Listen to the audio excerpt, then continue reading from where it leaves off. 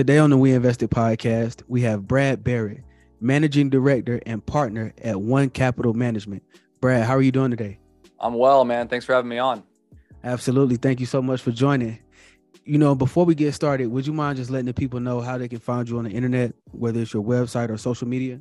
Yeah, our firm, One Capital Management, you can go to our website at onecapital.com, or you can subscribe and follow us on our show on YouTube, the Make Your Money Matter show with Brad Barrett. So you can reach us at all those places. Yeah. Absolutely. So let's just take it from the top, man, and talk a little bit about, where you're from and where you grew up.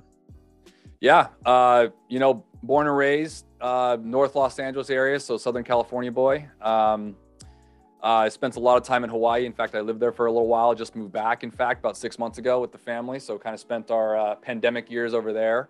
Dad was born and raised on Oahu, so have a lot of, island in me in a sense. But I got started in this business, man, when I was 16 years old, which I think shocks a lot of people. It's kind of like one of those industries you don't typically start your first job in, it's, and I'm 36 now, and I've been doing this for like 2 decades, which is kind of wild. And my dad, he worked for a telecommunications company as a sales guy for like 20 years. And long story short, the company actually ended up going bankrupt. It was the largest corporate bankruptcy in the world at the time. It was huge, and it totally affected our life. We had to change our lifestyle, all that kind of stuff. And I was 16 years old. I was kind of mad and figuring out like, how can this happen to my dad? I revered him. Like it wasn't even his fault kind of thing. And right then and there, man, I just chose, I want to learn everything I possibly could about money to protect myself. And then God touched my heart and basically said, that's your purpose, man. And I want you to do that for other people, and never look back. So to this day, man, I don't know what I said, but I walked into the local bank, which used to be Washington Mutual, asked for a job and got a job as a teller when I was like a sophomore in high school. And then worked for a broker dealer when I was 18, went to Arizona State to get my undergrad in economics, and started my practice basically right then and there, and been doing it ever since. Absolutely, man. That's incredible. I mean, like you mentioned, you don't hear many people saying that they started in this industry or they started in their career field at the age of 16.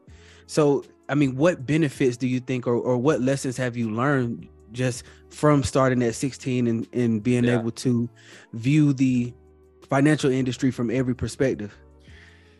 Good question, man. Honestly, there's a couple things, right? For me, I got into it when I talk to my clients a lot about this because of something that happened to me circumstantially, right? And I think we'll talk about this probably later, but the psychology of money plays a lot into the entrepreneur, the investor in this world, right?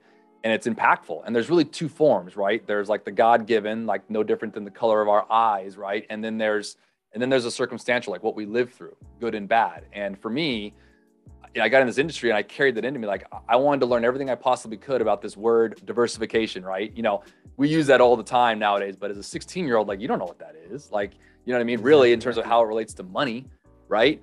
And so anyways, point of the matter with that is I was wanting to learn more about it. And through that, being a younger advisor, especially being a successful one in my mid-20s, it's interesting, right? Because a lot of these guys are 40, 50 years old. They've been around the block, so to speak. They're kind of old school brokers. They're not really advisors. So there was a lot of like weird, some tension there. I'm kind of like, this is the way, and this is, by the way, this is like 15 years ago, this is before social media, before a lot of the technology that we see. This is, how we run our firm here at One Capital and the $5 billion that we manage. It's, to our knowledge, it is very pure and very private wealth oriented, essentially serving the client and their needs and not selling them products and going into it that way. And so a lot of lessons learned, man. And I, as a business owner, a lot of lessons earned, as an employer with starting, my partners and I, we started with 6 or 7 people, and now we have almost 90 people on staff. Wow. We have an office here in Westlake, Newport Beach, Santa Barbara, San Francisco, and Kansas City, and so a lot of growing pains, a lot of fun, a lot of just different things. But end of the day, like many entrepreneurs and many business owners who've been on your podcast or listen, right, is, it's as long as you keep it all in the sense of serving, the end user, which in our case is our clients and their needs, then it all works out, But it was, I guess one of those things in life, right? I would never change my route, even though there's a lot of bumps in the road. I'm grateful for it. So, yeah. Absolutely. I mean, you just touched on it a little bit, but I want to take a deeper dive and focus on the company that you've grown and created up until this point. Yeah. And I want to ask, what is One Capital Management? Yeah. So One Capital Management, we're a private wealth advisory firm. We focus on wealth management, and to us, wealth management is a three-pillared process where it's, the actual investment management, the portfolio managing a client's IRA or 401k or trust account, brokerage account, the relationship management, which is really more the relational aspect of being an advisor to someone, a true advisor, someone who builds relational equity, with the client, with their family. And then the third pillar being advanced planning, right? Which is largely around things like trusts and estates and legacy planning, asset protection discussions, alternative investing conversations, bringing teams together. So we focus for our clients, we meet them where they're at. I always share that, our process, we start with a discovery meeting, and that's really for them to get to know us, but also for us to get to know them, and it sounds kind of weird that way, but we want to make sure that we can also provide value to them, but it's also helping them align their values and goals. And then obviously the engine that drives this whole ship is the money management, like the investment part, right? But I always share this, it might be a dumb analogy, but a lot of people out in this world, in the investing world, they talk about, some stock or something, right?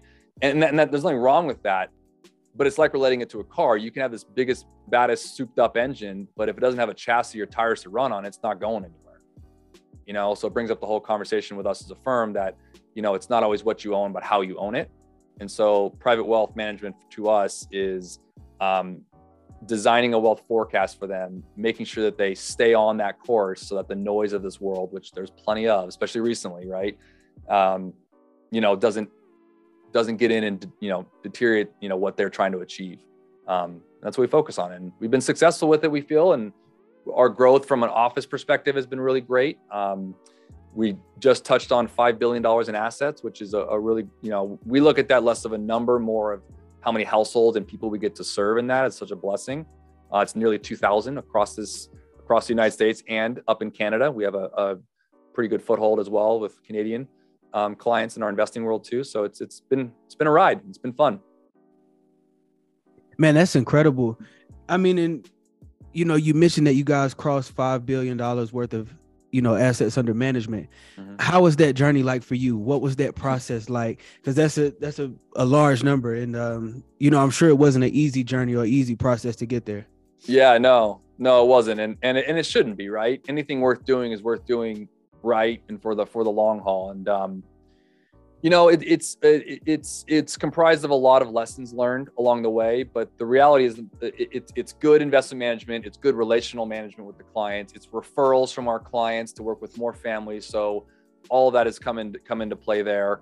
We serve different niches as well. So we have a first responder niche. So our advisors work with fire and policemen, specifically here in LA City. In fact, we have an entire sports and entertainment chassis. So we represent a decent percentage of a lot of the big four sports. We are very heavily large in the NHL and the hockey league, believe it or not. So we do a lot with sports and entertainment. We have a whole family office that tends to have more of our higher net worth clients that need more family office structure.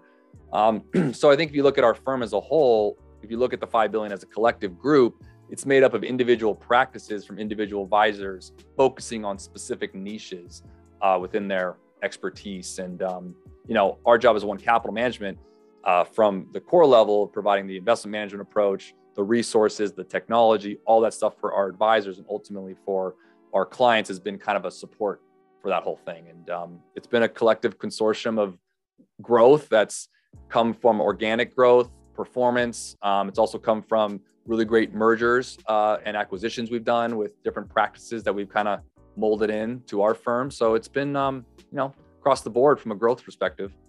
Absolutely, man. That's incredible. I mean, and just to hear you speak on different mergers and acquisitions, that's something that really piques my interest. But, what I want to understand and ask is, what was that transition period like for you?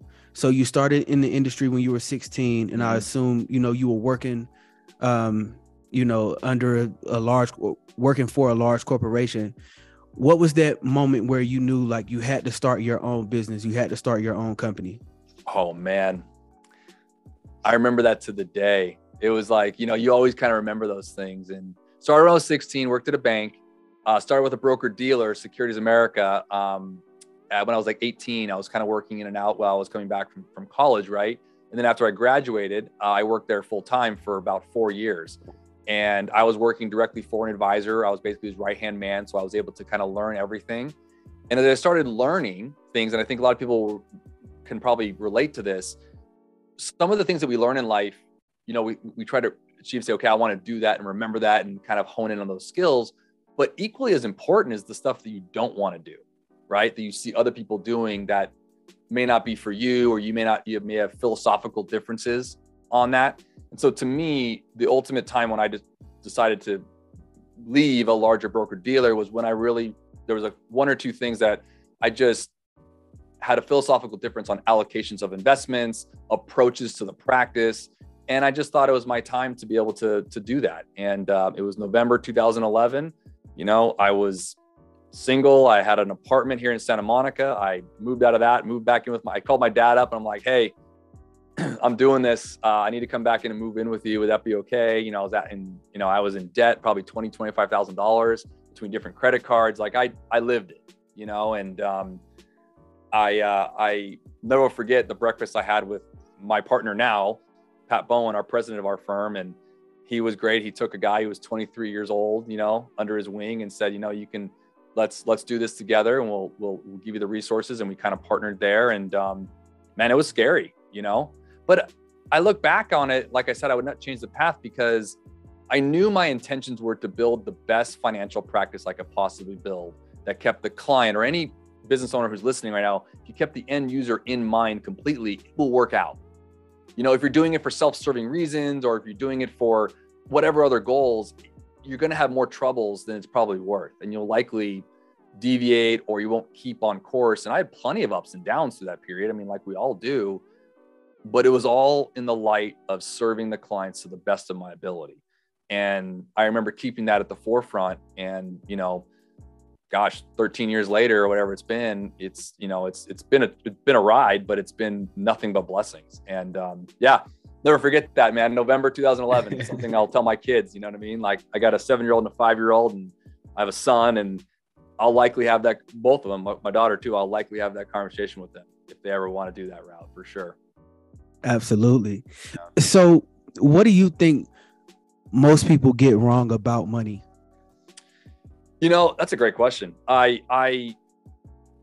say this, in nearly 2 decades now of being in the financial services industry, being around money and talking with so many people about money, we have to remember that what I think we get wrong about money is that money is, the Bible talks about this too, like not making it an idol, right? And we put it on this pedestal, like I think, and we take it differently too as male and females. There is something I see in households as well, where I've noticed what men get wrong about money is wrapping up our identity and our worth in that, as if we're not making X amount or have something, then we're not being the provider, or, you know what I mean?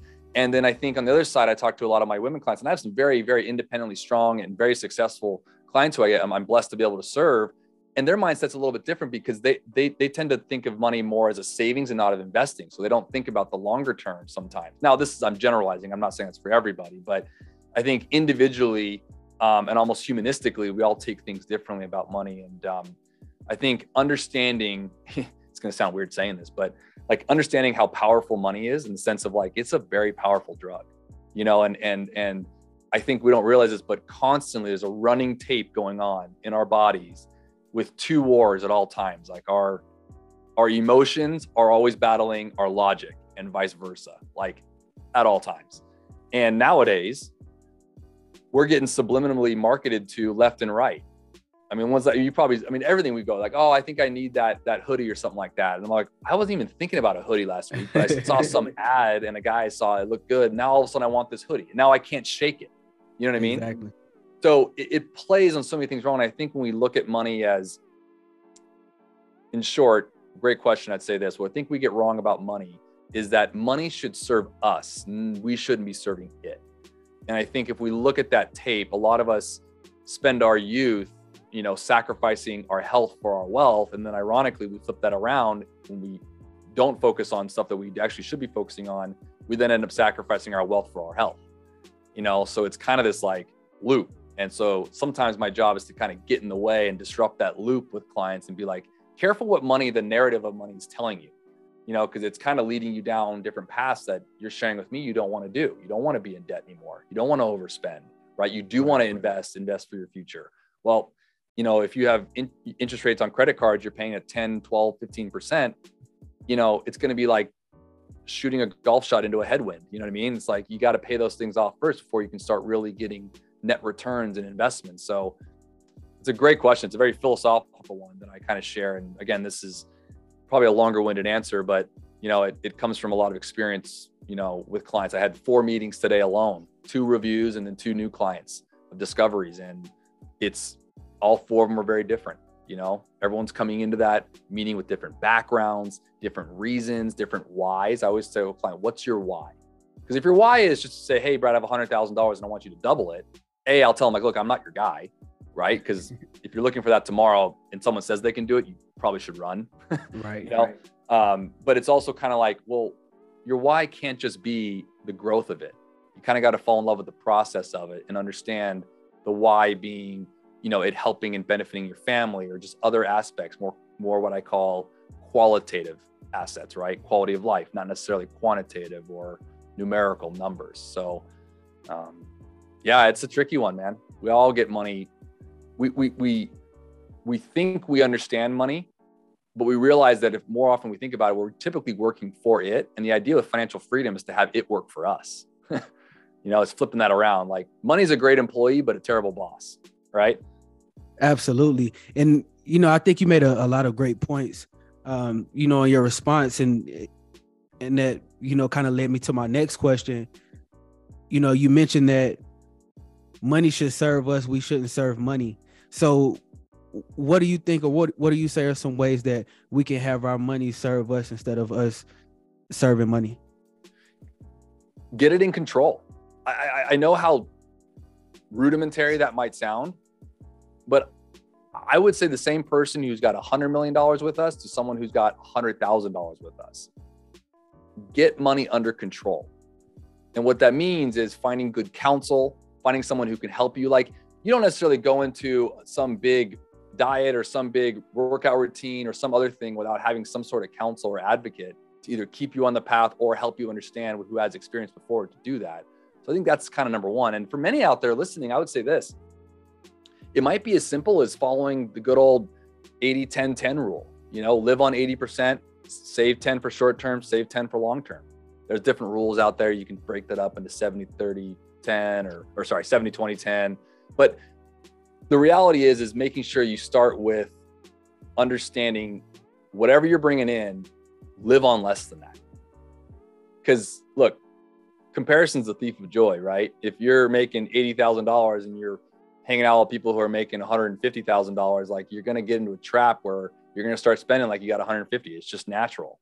It's not a you thing. It's not your fault. Don't get into this loop like you're doing something wrong. It's a very common human trait to kind of just fall victim to what's kind of going on around you. So just got to check yourself a little bit and be like, it really is as simple as that. Spend less than you're making. A lot of times I have clients I'm working with debt management. There's a lot of debt out there, right? That's a big thing for households right now. And I actually just did a podcast on this on our show, the Make Your Money Matter show, around should I be paying off debt or investing first, because it's a common theme, right? And if you think about it, getting your money in your control has a lot to do, believe it or not, with debt. Because if you have debt or you are considering taking on debt, you're likely letting money kind of dictate what you can or can't do, right? I'm not saying it's right or wrong. There's good debt and there's bad debt. Debt can be used in useful ways, no doubt.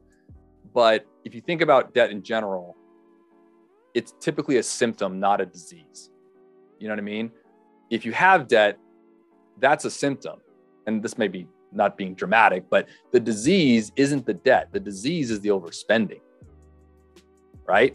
So you can, my son the other day was sick, and we can talk all day long about wiping his nose and not getting on his sleeve and all that stuff kids do. but I'd rather go to the doctor and get the root cause of it, make sure it's not a virus or it's a bacteria, right? That's what you want to do with your money, just the same. So it's kind of like taking some stock in yourself and identifying these areas, essentially. Absolutely. I mean, and, you know, you just raised some more good points, man. And I feel like that's the question that a lot of people struggle with. You know, just trying to make that decision or trying to weigh those two options. Do I invest now or do I pay off that debt? Do I get that high interest debt paid down? Yeah. You know, I struggle with that myself too, man. But I try to pride myself on, if I do have debt, if I do create debt, I want to make sure that it's tied to a income producing asset. You know, like that agree. Good debt, like you mentioned. Yeah, and the categories of good debt, right? There's three, right? It's low interest, it's typically deductible, and it's for an investment or an asset. I'm a big advocate. Like, debt can be useful, no doubt, right? And I think, you know, it's all about arbitrage, right? Absolutely. If you're gonna go borrow at 3 or 4 and you can go make 5 or 6 all day. I was just talking about this on another show, like all day, right? It's the stuff that's unsecured, higher interest rate, not deductible, no tax benefits, no investment really. That's the stuff that tends to eat away at net worth profits for households, right? And, you know, we have it. It's not like I'm not immune to that. Like, my wife and I, we have dealt with that before, where it's kind of like, whether it's an emergency or sometimes it's just a want that you just can't shake, man. You know, exactly. It happens, dude. And so we just have those conversations where it's like, you gotta have a plan to pay it off. And, you know, if you're paying 15% on a credit card or something like that, like, you know, unless you're going to making 15% a year, you kind of want to focus on the higher interest rate before you can actually invest, because otherwise you're just kind of hitting the ball into the wind and it's just coming right back to you. You know what I mean? Exactly. So, exactly. Yeah. But good debt is definitely out there, and it's getting that also under control as well. So reconsolidating, finding fixed, re-amortizing certain things. Those are all part of the ideas and planning that we get involved with clients as well. You mentioned a little earlier that, you know, you were recording a podcast for Make Your Money Matter a little bit earlier. I mean, and, you know, you're active on social media, from YouTube to your podcast to your radio show. What was the idea behind Make Your Money Matter? About 5 years ago, I remember we had a partners meeting and I kind of went to them, and I've been kind of talking about this a little bit. And I basically summed it up this way, Wesley. It's a good question. I basically said, I'm kind of tired of us being the unknown experts. You know, in our space in the financial world, right? You know, we know what we're doing behind closed doors for our clients, because in our world, it's private. Like, our client's business is not someone else's business, right? That's private, you know? But the knowledge that we're sharing daily, you know, I felt needed to be out there. And I'll be completely frank, I was kind of doing some research, if you want to call it that. I was, because I'm not a huge social media guy, but we are now with the firm and for our show. And I was doing some research, and I just saw a whole bunch of people talking about stuff that I talk about all the time with experience that really have no business talking about it. So it kind of irked me in a competitive way, not in an unhealthy way, but like, okay, hold up. If people are kind of gleaning and learning on this kind of stuff, wouldn't they want to know that someone who's actually a fiduciary, actually who's credentialed, actually who has experience, who does this for a living, not just an influencer, so to speak, speaking about it? That was the kind of how it was born. And this was about 3-4 years ago, or actually almost 4 or 5 years ago now. And we kind of started evolving it. So we started writing things. I started putting things together. But we believe, just like in our planning, everything should be simple and elegant, right? We don't need to make it overly complicated, and we want it to be, you know, high end. We want it to be what clients should expect if they're going to pay for an advisor, or if they're going to get experience. It's no different than when you can check into a nice hotel, right? You want to get, you know, an experience out of it, right? And so we want to make sure that was where we went through, and we had the YouTube. We actually started with the podcast, the Make Your Money Matter podcast, and we started with our radio show, which is out here in the North Los Angeles area, Make Your Money Matter show. And then about a year ago, we took the podcast essentially and went into the YouTube show. And man, that's been an endeavor. It's been fun. You know, it's different going from audio to visual, right? Or audio to video. You know, and I kind of I was the one that, for lack of a better term, kind of jumped on the grenade. And, you know, I'm not a huge guy to be on camera, but I understood the medium, and that's the way things are going. And, you know, YouTube was a really great place for us to share our knowledge and have people reach out through us there. And it's been a cool experience. I mean, I know on your podcast as well, it's interesting when you put yourself out there, right? We talk about entrepreneurs, we do that in business world, but it's also an artist world too. It's a very creative outlet, so you're putting yourself out there, it's vulnerable. You're being authentic. And on my show, I talk about a lot of these concepts, but a lot of me comes out naturally, just like on yours. Like a lot of Wesley comes out, a lot of Brad comes out just because it's who I am. It's who you are, and so it's a way for people to kind of connect and adapt. And, it's been an experience, man. It's been fun. Absolutely. And I admire how you were able to really diversify your content creation, from like doing a radio show. I think that's super interesting. That's like not a route that you hear. Radio's wild, man. Yeah, that's fire, like the wild west. It's unique because I remember when I got approached by that, and my first question, I'll be completely candid, I was like, people still listen to the radio? Like, I'm sure when you heard that, when we were talking about that earlier, you're probably like, who listens to the radio anymore, but it's pretty interesting, man. When you look at the stats, these Nielsen ratings and stuff like that, there's a lot of people that listen to it. And in our world, we focus on private wealth for all ages. So our average client size depends on the niche. We're all over the place, but a lot of 55 to 70-year-olds in that age range in particular, listen to radio. And so it was just one of those things where, it was that certain aspect. So my topics there are largely oriented towards retirement assets and not necessarily, delineating the word retirement. Because to me, retirement doesn't necessarily mean you're 65 years old.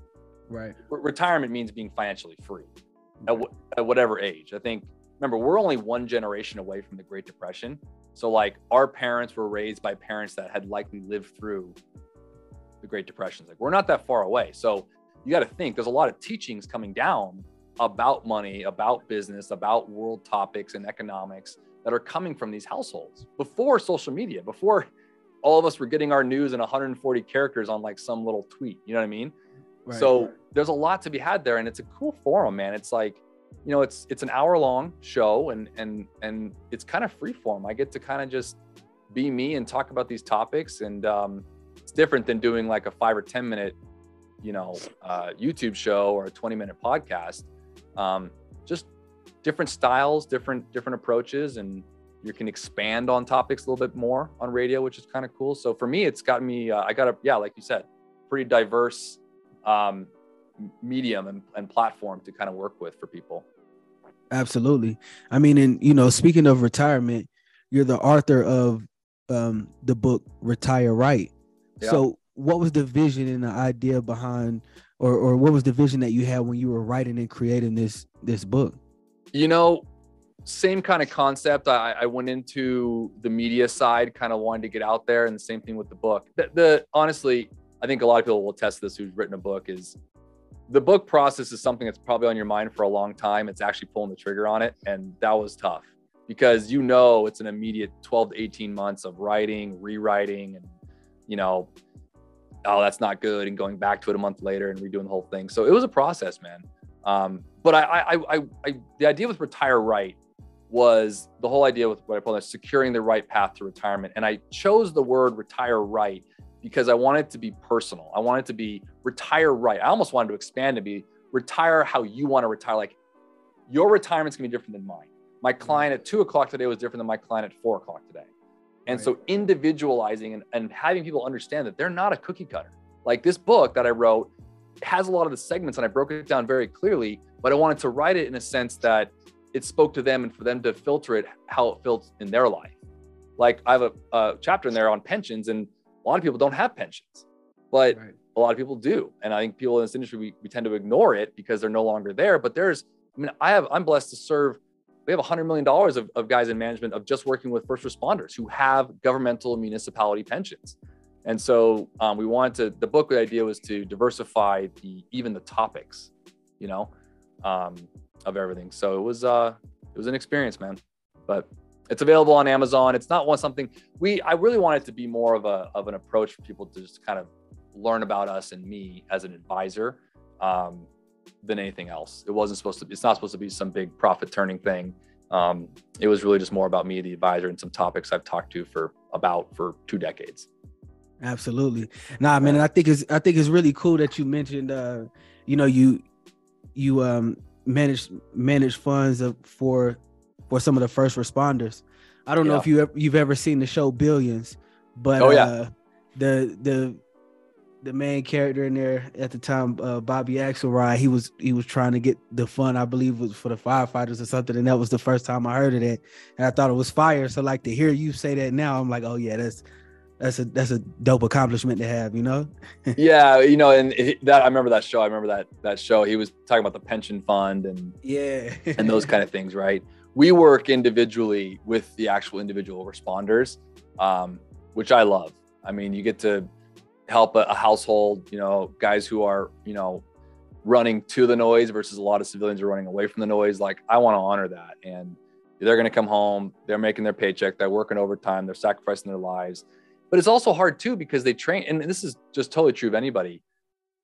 Like, we don't teach money in high school or college. Like, we teach conceptual, like economics, but no one's going to tell you how to fill out a mortgage application. Exactly. Or, you know, they'll give you debt. As soon as you step on a college campus when you're 18 years old, or if you're a senior in high school, you'll get a credit card, man. No one's not going to give you one, but understanding how to use it matters. So same thing when you get into certain jobs, like these guys, I mean, my firemen in particular, they go on hand crews, they're doing junior guard, they're doing all this stuff. And then they all of a sudden get to this drill tower, they're getting on the job, and they're now filing, you know, W-4s and deferred compensation plans. And it's like, they're like, what? So the whole premise of it was to educate. Like, my whole goal there is to educate. And the more, I think, to us as a firm, this is a philosophy, the more our clients know about why they are doing what they are doing with their money, the better they are, plain and simple. When I share this often on our radio show and on our show, it's like, if you're working with counsel and working with an advisor who kind of talks at you versus with you, that's a pretty good sign to say, hey, you want to ask some specific questions to make sure they're the right person for you. Because this, I mean, I've been around this business literally my entire life, like my adult life for sure. And there's some interesting apples out there. Let's put it that way. You know, they're out there for commission stuff. They're out there for sales stuff. And look, at the end of the day, this is a service business, and a service, not just in a product, a service in, you know, something very important, very trusting. You know, this is the financial livelihood and the vitality of a financial household, you know, so marrying concepts from different walks of life and different careers matters to us, to educate and to inform. Absolutely. And that, you know, through the education, that education piece creates a sense of like transparency and just added trust with the clients and with the customers and with the people that you work with. I mean, you know, just speaking on, you know, added trust and in the educational piece, you've been able to obtain your CFP designation, which is a certified financial planner. Mm-hmm. I mean, and like you mentioned earlier, man, that sets you apart from the people who have no real life experience, or who don't work in the industry, or who are just influencers. Mm-hmm. So, I mean, what are your thoughts? How do you feel about having that CFP designation and like kind of the peace of mind that it brings to your clients? Yeah, I mean, I'm proud of it. I think there's 3 things anyone should ask if you're looking for an advisor, right? One should be the experience, kind of understanding, you know, their experience and what they're knowledgeable in, making sure it works for you. It should be a fiduciary, making sure that they're working the best interest for you. And then thirdly, the credentials. I think, you know, my CFP was largely born on just wanting to, what I think when you look at an advisor who has credentials, you want to find someone who's investing in themselves because they're investing in themselves for you. That's the whole idea. Now, I will say this, you want to be weary of those that have like alphabet soup. You know, they got like 15 letters behind their names, because they're likely spending more time in the books and studying than actually in the real world doing what they should be doing. So there's a fine line there, but I'm proud of it. And it was a great, you know, it's not an easy designation, you know, and it's a study thing. It's a test. It's subjective nature, but it's also got really good, you know, aspects from both everything from ethics to specific diversification and portfolio structuring to advanced planning topics like insurance or business installment plans, just different ways you can help a client. So I loved it because it's very encompassing. You know, it wasn't just like one of the hardest designations, in my opinion, is a chartered financial analyst, a CFA. You know, my entire bullpen either has a CFA or are studying for one. So that's a big requirement for us because we want the most knowledgeable in that. That's a very hard designation, but it's specific to investing. You know, it's a very specific, for the most part, and it's specific to understanding the concepts within portfolio structure and portfolio management. The CFP I liked because for me, it touched on a lot of the CFA stuff, but it also had the bigger stuff that we had to deal with when we're client facing and working with them. So it's a designation I'm proud of, and I do think it's a good certification for people to, or designation for clients who are looking for advisors to kind of ask that and make sure that, you know, their advisor is seeking some sort of higher education, if you will, or designation. It's a good thing to look for. Absolutely, man. I'm in the process in June. I sit for my CTFA, man. So I'm excited cool. I'm excited to get that started. But you know, you mentioned the guys out of, or your team members out in the bullpen. Mm-hmm. You know, you mentioned that you were able to expand your company to 90 team members. Mm-hmm. So I want to ask, what is the importance of having a team, and how did you focus on building yours? Look, team is everything in my mind. I know that can be taken different ways, but I mean, you know, I was just on a show earlier and the guy said it really well. I really liked it. He said, basically the way you grow wealth is not an individual sport. It's a team effort. Kind of basically exactly what you're saying.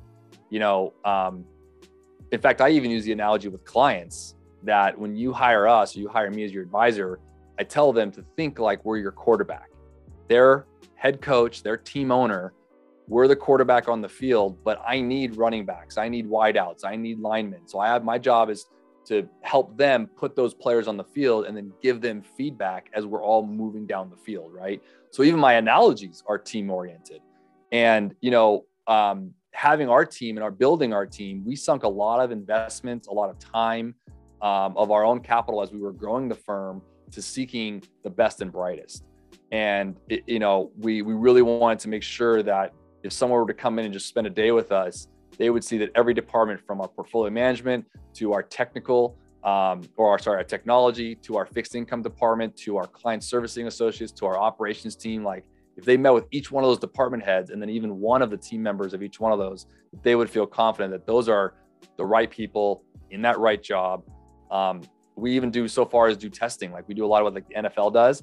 We do like kind of the litmus testing stuff. So we get their culture and kind of understand, you know, how they think and operate, make sure they're the right fit. And we marry those to the roles. So we've done a lot of research, you know, to build our team and to find our team members. And we love the growth we've had. And the roles vary from advisor, like I mentioned, to portfolio management, to operations, to technology, client servicing. You know, we have it's vast, and the team approach is everything. And it's the same way you should approach your money, in my opinion, as well. Absolutely. So, you know, you've been in the industry for, you know, over 2 decades. How do you define success as an entrepreneur and as a business owner at this point in your career? I think one of the things that matters most to me is client retention. I mean, I just think it's something that, you know, if we're working with clients for many years now, we're continually doing great things and adding great value. And so it's shown by our clients staying with us and realizing that there's value here for us, and vice versa. And then referrals. Like, success is always great when we have a client who says, you know, I really love my advisor. He's done great for me. You should go talk to him, kind of thing. To us, it's not necessarily, and I think for me, this is back to the concept and the question you had around what people get wrong about money. And I think sometimes entrepreneurs get wrong about, I just want to make money. You know, I just want to make, you know, if that's your goal, first off, it's self-serving. You're not going to find much joy in it in the first part, but likely you're going to be swayed every so often because it's going to move around. You know what I mean? Like I mentioned before, keeping the focus directly on who we're serving, which is our clients. And success to me is the nearly 2,000 households that we get to serve, and that we've served for many, many years. I mean, our client retention rate is in the high 90s, you know, 95, 98%. I mean, it's up there. We don't have much turnover. And I'm proud of that. I think we as a firm, us as partners, our advisors, we're proud of that. That's success to us. And then I think, I'll add this, adding roles to our firm and having a culture in our firm matters. That's successful to us. Being able to, support families through the work that they're doing for us and for our clients. Think about that. With almost 90 people on staff, that's 90 different individuals and families. That's a great thing. I think any business owner out there watching and listening, when you realize that you kind of get your head up and realize after 10 years of grinding, you're able to like, oh man, I got people that I'm supporting and they're supporting theirs. And it's like this down the line. That's pretty cool to me. So. Absolutely. So what does the future of One Capital Management look like to you? Whew, you got good questions, man. The future of One Capital Management, I think will always be to strive for our best. I know as cliche as that may sound, continually adapting and understanding, the ways that are true and sound that work for good portfolio diversification, good client management, good planning and structures, adapting to times and technology. We have our own, we're unique in the sense for our firm size, we have our own technology team. You know what I mean? We own our own technology here. We don't necessarily outsource to a whole lot of things, which is unique. We want to own that for security reasons. We want to own that for being able to add more value to our clients. And so I think it will always be, adapting and keeping our culture strong. And then we are continually adding things internally. We're doing our advisor spotlights and our advisor summits and just adding more value there. So we're doing a lot of things to just keep the knowledge and the experience and the intellect for our advisors and our staff to be able to then provide that to our clients. And then uniquely, I think reaching people in different ways is a growth part for us. One of them being our show. We're going to continue with that, continue with our podcast and the radio program, and more to come on that for sure in the future. Absolutely. Brad, thank you so much for your time today, man. I really enjoyed getting a chance to sit and talk with you. Yeah. And before we go, I want to say I see that Jordan 1 behind you, the orange and black. I appreciate that too. I mean, great statue, great piece. So yeah, man, I enjoyed this conversation, man. No, man, I appreciate that. In fact, that's actually kind of funny. I had these white ones. Like that's all I wear is ones. I got the 85s on right now. Ooh, I put my foot up. That'd be weird, but I've been a Jordan fan since I was 8 years old. Ironically, it just became bigger and bigger. But I had a good buddy who's a street artist do that, and so I had him do it in our One Capital colors. So it's funny. I get more comments on that than I think anything else. Yeah, that's fire, man. That's fire. Yeah. But I appreciate you having me on, man. It's great to get to meet you. I love what you're doing, and yeah, man, keep at it. Good luck with the CTFA thing, man. That's great. Absolutely, man. Thank you so much. Thank you.